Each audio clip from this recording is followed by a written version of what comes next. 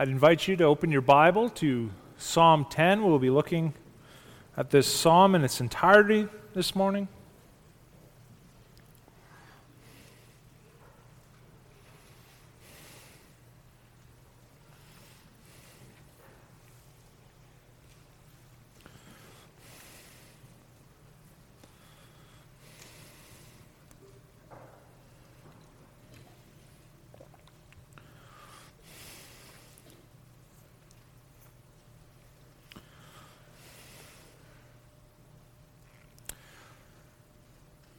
Psalm 10. Why, O Lord, do you stand far away? Why do you hide yourself in times of trouble? In arrogance, the wicked hotly pursue the poor. Let them be caught in the schemes that they have devised. For the wicked boasts of the desires of his soul, and the one greedy for gain curses and renounces the Lord. In the pride of his face, the wicked does not seek him. All his thoughts are, there is no God. His ways prosper at all times. Your judgments are on high out of his sight. As for all his foes, he puffs at them. He says in his heart, I shall not be moved. Throughout all generations, I shall not meet adversity. His mouth is filled with cursing and deceit and oppression. Under his tongue are mischief and iniquity. He sits in ambush in the villages. In hiding places, he murders the innocent. His eyes stealthily watch for the helpless. He lurks in ambush like a lion in his thicket. He lurks that he may seize the poor. He seizes the poor when he draws him into his net. The helpless are crushed, sink down, and fall by his might. He says in his heart, God has forgotten. He has hidden his face. He will never see it. Arise, O Lord. O God, lift up your hand. Forget not the afflicted. Why does the wicked renounce God and say in his heart, you will not call to account? But you do see, for you note mischief and vexation, that you may take it into your hands. To you, the helpless commits himself. You have been the helper of the fatherless. Break the arm of the wicked and the evildoer. Call his wickedness to account till you find none. The Lord is king forever and ever. The nations perish from his land. O Lord, you hear the desire of the afflicted. You will strengthen their heart. You will incline your ear to do justice to the fatherless and the oppressed, so that man who is of the earth may strike terror no more. So far, the reading of God's word.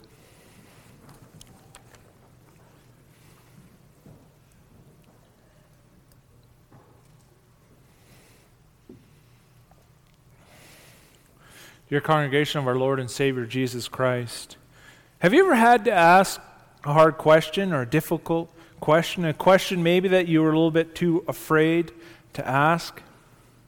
Maybe because you didn't want to offend them, but the longer that you wait, that question bubbles up inside until it emerges as a cry from your heart. Well, Psalm 10 starts with a heart cry to the Lord, where the psalmist is asking hard questions. The questions at the start of the psalm helps us indicate that this is a psalm of lament. But who is lamenting? And why are they lamenting? See, the psalm does not have an author like Psalms 3 through 9, which were psalms of David. Nor does this psalm give you any context like Psalm 3, indicating that David wrote this psalm while fleeing from Absalom, his son. Or in Psalm 7, indicating that David sang that psalm to the Lord because of the words of Cush the Benjamite. However, if the Psalms are a window into the Christian's heart, no context is really needed. Because somewhere along your Christian journey, you most likely ask God these same two questions. Why do you stand so far away? And why do you hide yourself in times of trouble? Our theme then this morning, as we examine Scripture, is when you cry out to God, He provides clarity. And we'll look at this at 3 points. Where are you? Look around, and oh right. Is God missing in action? See, it does not take long in any kind of affliction before you feel like God has abandoned you. You know, sometimes on your Christian journey, it feels like you're dragged by your feet and your face is just scraping along the gravel. Or you feel like you're running in mud, not getting anywhere. It feels like God is so distant. He's not there to help you, and all you need is just a little tug. And then maybe your mind starts to wonder, it starts to speculate about the character of God. Maybe they're right. Maybe God is that deistic representation where He set everything in motion, but He's hands off when it comes to your affliction, to your life. He does not want to disrupt your way of life, your choices. So you're here just to figure everything out on your own. But is that how God reveals Himself in Scripture? But why does it feel that way? Why does it sometimes feel that you're all alone in your afflictions and trials along this Christian pilgrimage? Is it because God's unable to act? The psalmist asks his first rhetorical question, why do you stand so far away? Is the answer to this question because God is unable to act? God has the power to create the universe, place stars and planets in the night sky. He has the power to create life, to fill the earth. But when trials and affliction come, God stands far off? Is that where His power ends? Or maybe God has used up all His power in creation. He's unable to act because God's power is depleted. The universe is so intricate, more so than we'll ever understand. And that's not to mention the earth and everything that makes it function. And also the human body. And all the other creations that fill this planet. Is that why God is void of all His power? Because He used it all up. His tank, it's empty. Is that how God reveals Himself in Scripture? But why does it sometimes feel that He does not care about your afflictions, about what you're going through? Is it because He's unwilling to act? The psalmist asks another hard question. Why do you hide yourself? He wants to know why there's inaction on the part of God. Is it because you're unwilling to act? Is God hiding because He's embarrassed, because He's unwilling to act, He's unable to act? Like the distance will be able to hide His impotence, His powerlessness? And then it could be that your mind starts to play tricks on you. Maybe God's unwilling to act because He just doesn't like you. Is there something about you that makes God want to hide Himself in times of trouble? Maybe creating you was a mistake that He's embarrassed of, disappointed in you. Is that why God is not helping me in my times of trouble? Why, Lord? Why are you distant from me? Why are you hiding yourself? These heart cry questions from the psalmist are not only because of the psalmist's afflictions, but also because he sees what's happening around him. In verses 2 through 13, the psalmist informs God about what is happening in the world. Through these verses, it's as if the psalmist is telling God, look around. Look at everything that's going on in the world. Do you see what is happening in your creation? And the psalmist uses evidence that he sees around him to back up that hard question that he asked the Lord. And the first evidence he highlights is that evil heart of the wicked people surrounding him. See, the root of the problem is that sinful heart of the wicked. In verse 3, the wicked boast about their soul's desire. They boast about whatever their empty soul desires. They will continue to feed that bottomless pit of discontentment. They must worship the desires of the heart. They want to feed that sinful heart. They love the things of the world. They lust after the desires of the eyes, of the flesh, and of the pride of life. They do not want to worship God or give Him glory due to His name. Sin is a worship problem rooted in the human heart until it grows out of the mouth boastfully. See, what the human heart desires, it will worship. And from that worship will come the fruit of your desires.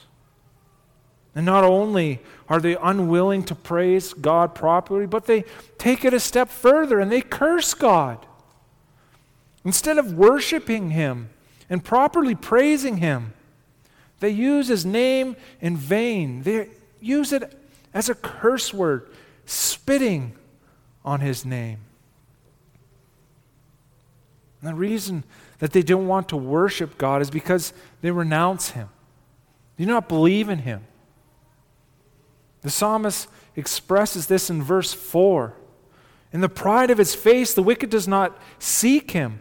All his thoughts are, there is no God. This is the dark color of the wicked heart. All their thoughts are that there is no God. And the psalmist is not the only one to pick up and observe the dark heart. Genesis 6:5 makes the same observation, that the thoughts of man's heart were only evil continually.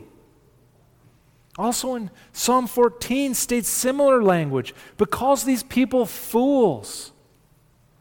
They're so poisoned by their venomous hearts that they will not seek after God, and this makes them foolish. As the evidences pile up, the psalmist reminds the Lord of that dark, wicked heart that will not believe nor worship Him. But what the wicked believe in their heart will not stay there. It will manifest into action. The wicked heart is not contained only to thoughts and words.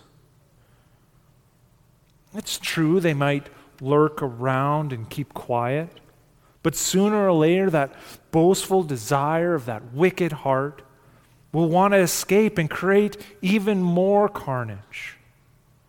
The psalmist noticed two malicious actions of the wicked: their prospering plans and their violence over the helpless and the poor. The psalmist reminds God how the ways of the wicked always prosper. Their foul course of action is having success with their enemies. So much that in verse 5, the psalmist says that the wicked merely puffs at them. There's no threat. He just turns his nose up to them. They're nothing to him. No threat. No effort required. No sweat will fall from his brow as he conquers them. See, the wicked turns his nose to his enemies because his heart believes that he will not be moved. He's so confident that he believes this for himself and all those around him, that they will not be moved. There's no adversity that he will meet that he will not be able to overcome. The wicked show such pride and arrogance in the face of God. Imagine a creature being able to predict the future, so confident that he will not meet an adversary that will be able to overtake him. How do you know that? It's just pride and arrogance. And this arrogance manifests, as you see in verse 7, in a mouth that should be filled with soap, but instead it spews cursing and deceit and oppression. And under his tongue is mischief and iniquity. The image the psalmist is painting comes from the heart. And it's now manifesting in the mouth of the wicked. The vileness that fills his mouth is not narrowly limited to curse words and swearing, but he speaks out of both sides of his mouth. He's using his words to belittle, to smear, to fraud. The forces that you're dealing with the wicked will include hardship and loss. They manipulate their way to gain greed that is in their heart, the lust that their heart desires. And the intensity starts to ramp up as he paints the picture. The psalmist further illustrates to God how much the unbelievers hate him. And you start to wonder too, why, God? Why are you letting them get away with it? Why are they getting away with this conniving behavior? The fruit of their vile heart spills up until it proceeds from their mouth and then into their fists. If you go back to verse 2, you see that the psalmist shows the intensity of their next actions as they hotly pursue the poor. They pursue the helpless and poor with a burning desire to destroy them. Don't miss the intensity of their actions when they sit in the ambush, finding hiding places to murder the innocent. Or the ferocity in his eyes of the wicked as they watch for the helpless to make a misstep so they can pounce. Or the stealth in which they lurk like a lion, waiting for his prey, eager to pounce and devour it, luring the poor into their net. They crush the helpless. They crush those who are poor. The psalmist shows such a dire situation, the poor and the helpless, at the mercy of the wicked. Why, Lord? Are you not going to help? Why do you think they're doing this? It's because they think you're impotent. They think you're useless. They think you're weak. A God with a weak mind that forgets, with blind eyes that cannot see. Even worse, they think you're a coward, that you hide yourself. This is what they think about you, Lord. This is what you are in their eyes. A blind, forgetful coward.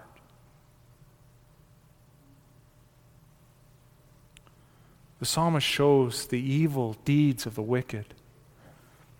And as the list grows and compounds, you can read between the lines and see another underlying question from the psalmist. Why are you letting them prosper? Why are you letting the wicked prosper when they will not worship you? They do not believe in your name. Their mouth is filled with scoffs against you. And they crush the helpless and the poor. Why are you letting them prosper? Why are they going unpunished? Why, Lord?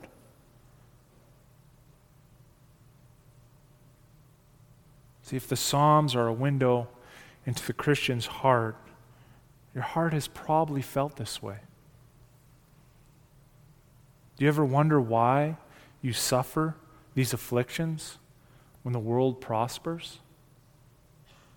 Maybe you struggle to make friends because you're shy and awkward, but you have a heart that cares for your neighbor. It's hard for you to find friends, but the popular ones, the ones who are rude and unkind, only caring about themselves, yet they're surrounded by people. They're never lonely.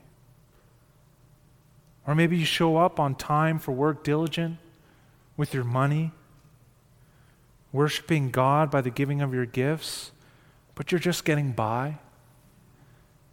Everything must fall in line. One small setback will put you in a hole that you're unable to escape.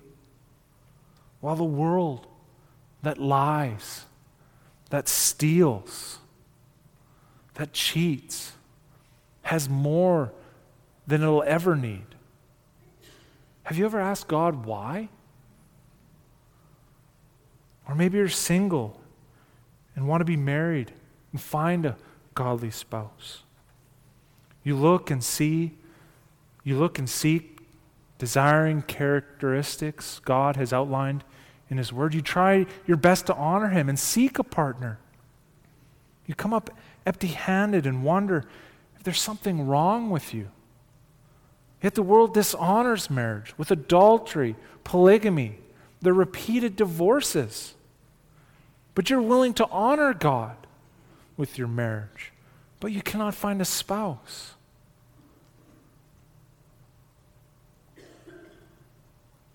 Or maybe you have a spouse and you want to raise a godly family in a covenant home.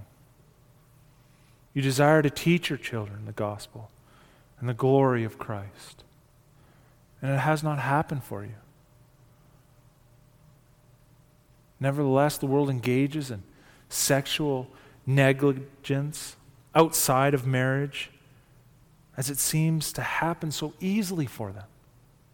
And that's not even counting those who terminate life by abortion. Yet those who are trying to be fruitful and multiply to the honor of God, it seems like an impossibility. Have you ever asked God why? Have you cried out to Him? Why is God letting them prosper? But in your affliction and your struggle to do what is honoring to God, it seems like He's so far away. Do you believe and trust in God? You have a heart that desires to worship Him, but it seems like He's hidden. Does that mean you give up? Throw in the towel and join the unbelieving world? It looks like they prosper. No, that's not what the psalmist does. He goes before God and he demands action, not for the sake of yourself, but because of Him, because of God's glory. He says, "Arise, Lord, for the sake of your name, for your glory." The psalmist calls God into action with an imperative, a command. Arise, Lord. Do this. Do not stand passively as they slander your name. Lift your hand and use all the power of your might. There's urgency in the psalmist's voice because he calls upon God in three different ways. First, by His covenant name. And next, by calling God by a name that invokes power and strength. And then by another name of God. And in his prayer, he cries out to God. And no longer have the words of verses 12 and 13 left his lips. The light bulb goes off in his head. Oh, right. Meditating on the Lord has shown the psalmist the answer to his heart cry. You are none of what the wicked believe you to be. But it was that cry to the Lord that made the psalmist understand. Much like the psalmist in 73, when he envied the prosperity of the wicked, until he entered into that sanctuary of God, then he discerned their end. See, the psalmist realizes that God is a God who sees, a God who notices mischief and vexation. A God sees what is happening, and he is a helper to the helpless. Not only does God see what is happening now, but he knows what will happen in the future. Remember in Genesis, God knew there would be a famine in the land of Canaan. And he sent Joseph ahead in affliction and hardships so that Jacob and his sons would not perish. He's a God who saw that you would need a Savior and gave you his only begotten Son, who paid for all your sins with his precious blood. And he also saw the hardness of your heart. And the Spirit was sent to apply that work of Christ, freeing you from guilt and that struggle of sin. See, the psalmist grasps that God also is a God who hears the desires of the afflicted. He strengthens their heart and inclines his ear. God is everywhere. So just as he sees everything, he also hears everything. Remember in Exodus, after Jacob and his sons relocated to Egypt, and many generations after the name of Joseph was forgotten, there was affliction for the people of Israel. Yet the Lord heard the cry of his people and spared them from the tyranny of Egypt. Not only is God the one who sees and the one who hears, but he is unlike that deistic understanding of God. He is also a God that has the power to execute his justice. Never mistake his patience for impotence. God is long-suffering and can endure what you might not be able to, so that he can execute his judgments at the perfect time, according to his plan and his glory. Remember in Daniel chapter 4, the pride of King Nebuchadnezzar. Well, the prideful words were still in his mouth. God put him in his place, and he became like the wild beasts of the field. He has the power to execute his justice. And lastly, the psalmist remembers that the Lord is a king forever and ever. A great King of kings and Lord of lords who will drive the wicked from the land. A king who will reign supreme over his creation until all his enemies are put under his footstool. All authority has been given to him. He is the one that upholds the universe by the word of his power. He provides order and coherence and directs his followers towards their goal. His kingdom will be a kingdom of renewal, where all the wrongs will be made right, not only with sin, but also with the physical body and creation. Everything will be made right. See, this king was unlike any other king because he humbled himself and took on the form of a servant, fighting the battle his subjects could never win. He conquered that enemy, death. He rose victorious and took away its sting. And thanks be to God, who gives us victory through our Lord and Savior, Jesus Christ. He is the forever King, and you can either be his follower or his foe.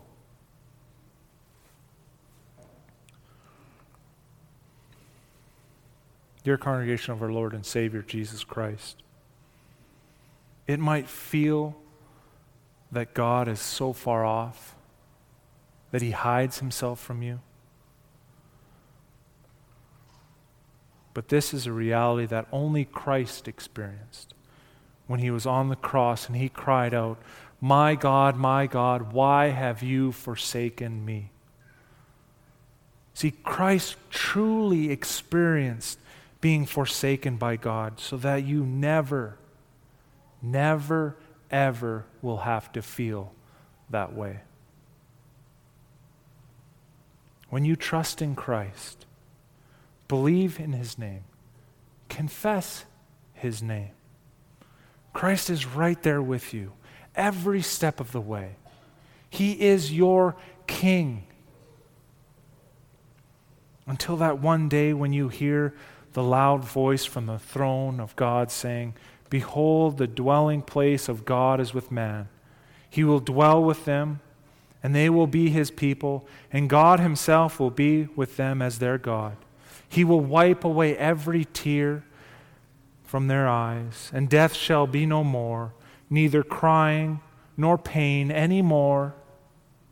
The former things have passed away." And then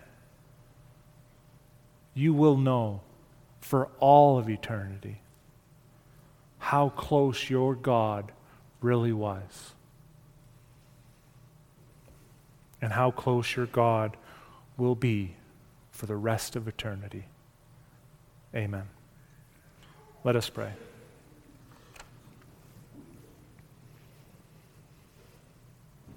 Oh, Heavenly Father, in our times of trials and despair, you feel so far away, so distant, so far that void is unattainable, Lord, that we cannot get near to you. But just as the psalmist reminds us, when we meditate on you, when we come to your word, when we cry out from the bottom of our heart to you, that you hear, that you are a God who hears and sees and has the power to act. Father, thank you so much that we will never experience you forsaking us because of your Son, that he took from us what we will never have to endure, what we deserve, Lord, to be forsaken from you. Christ knew exactly what that felt like, and he protects us and guides us along our pilgrimage so that we will never experience that. How great of a Savior do we have, Lord? Thank you so much. It's through Christ's name that we pray. Amen.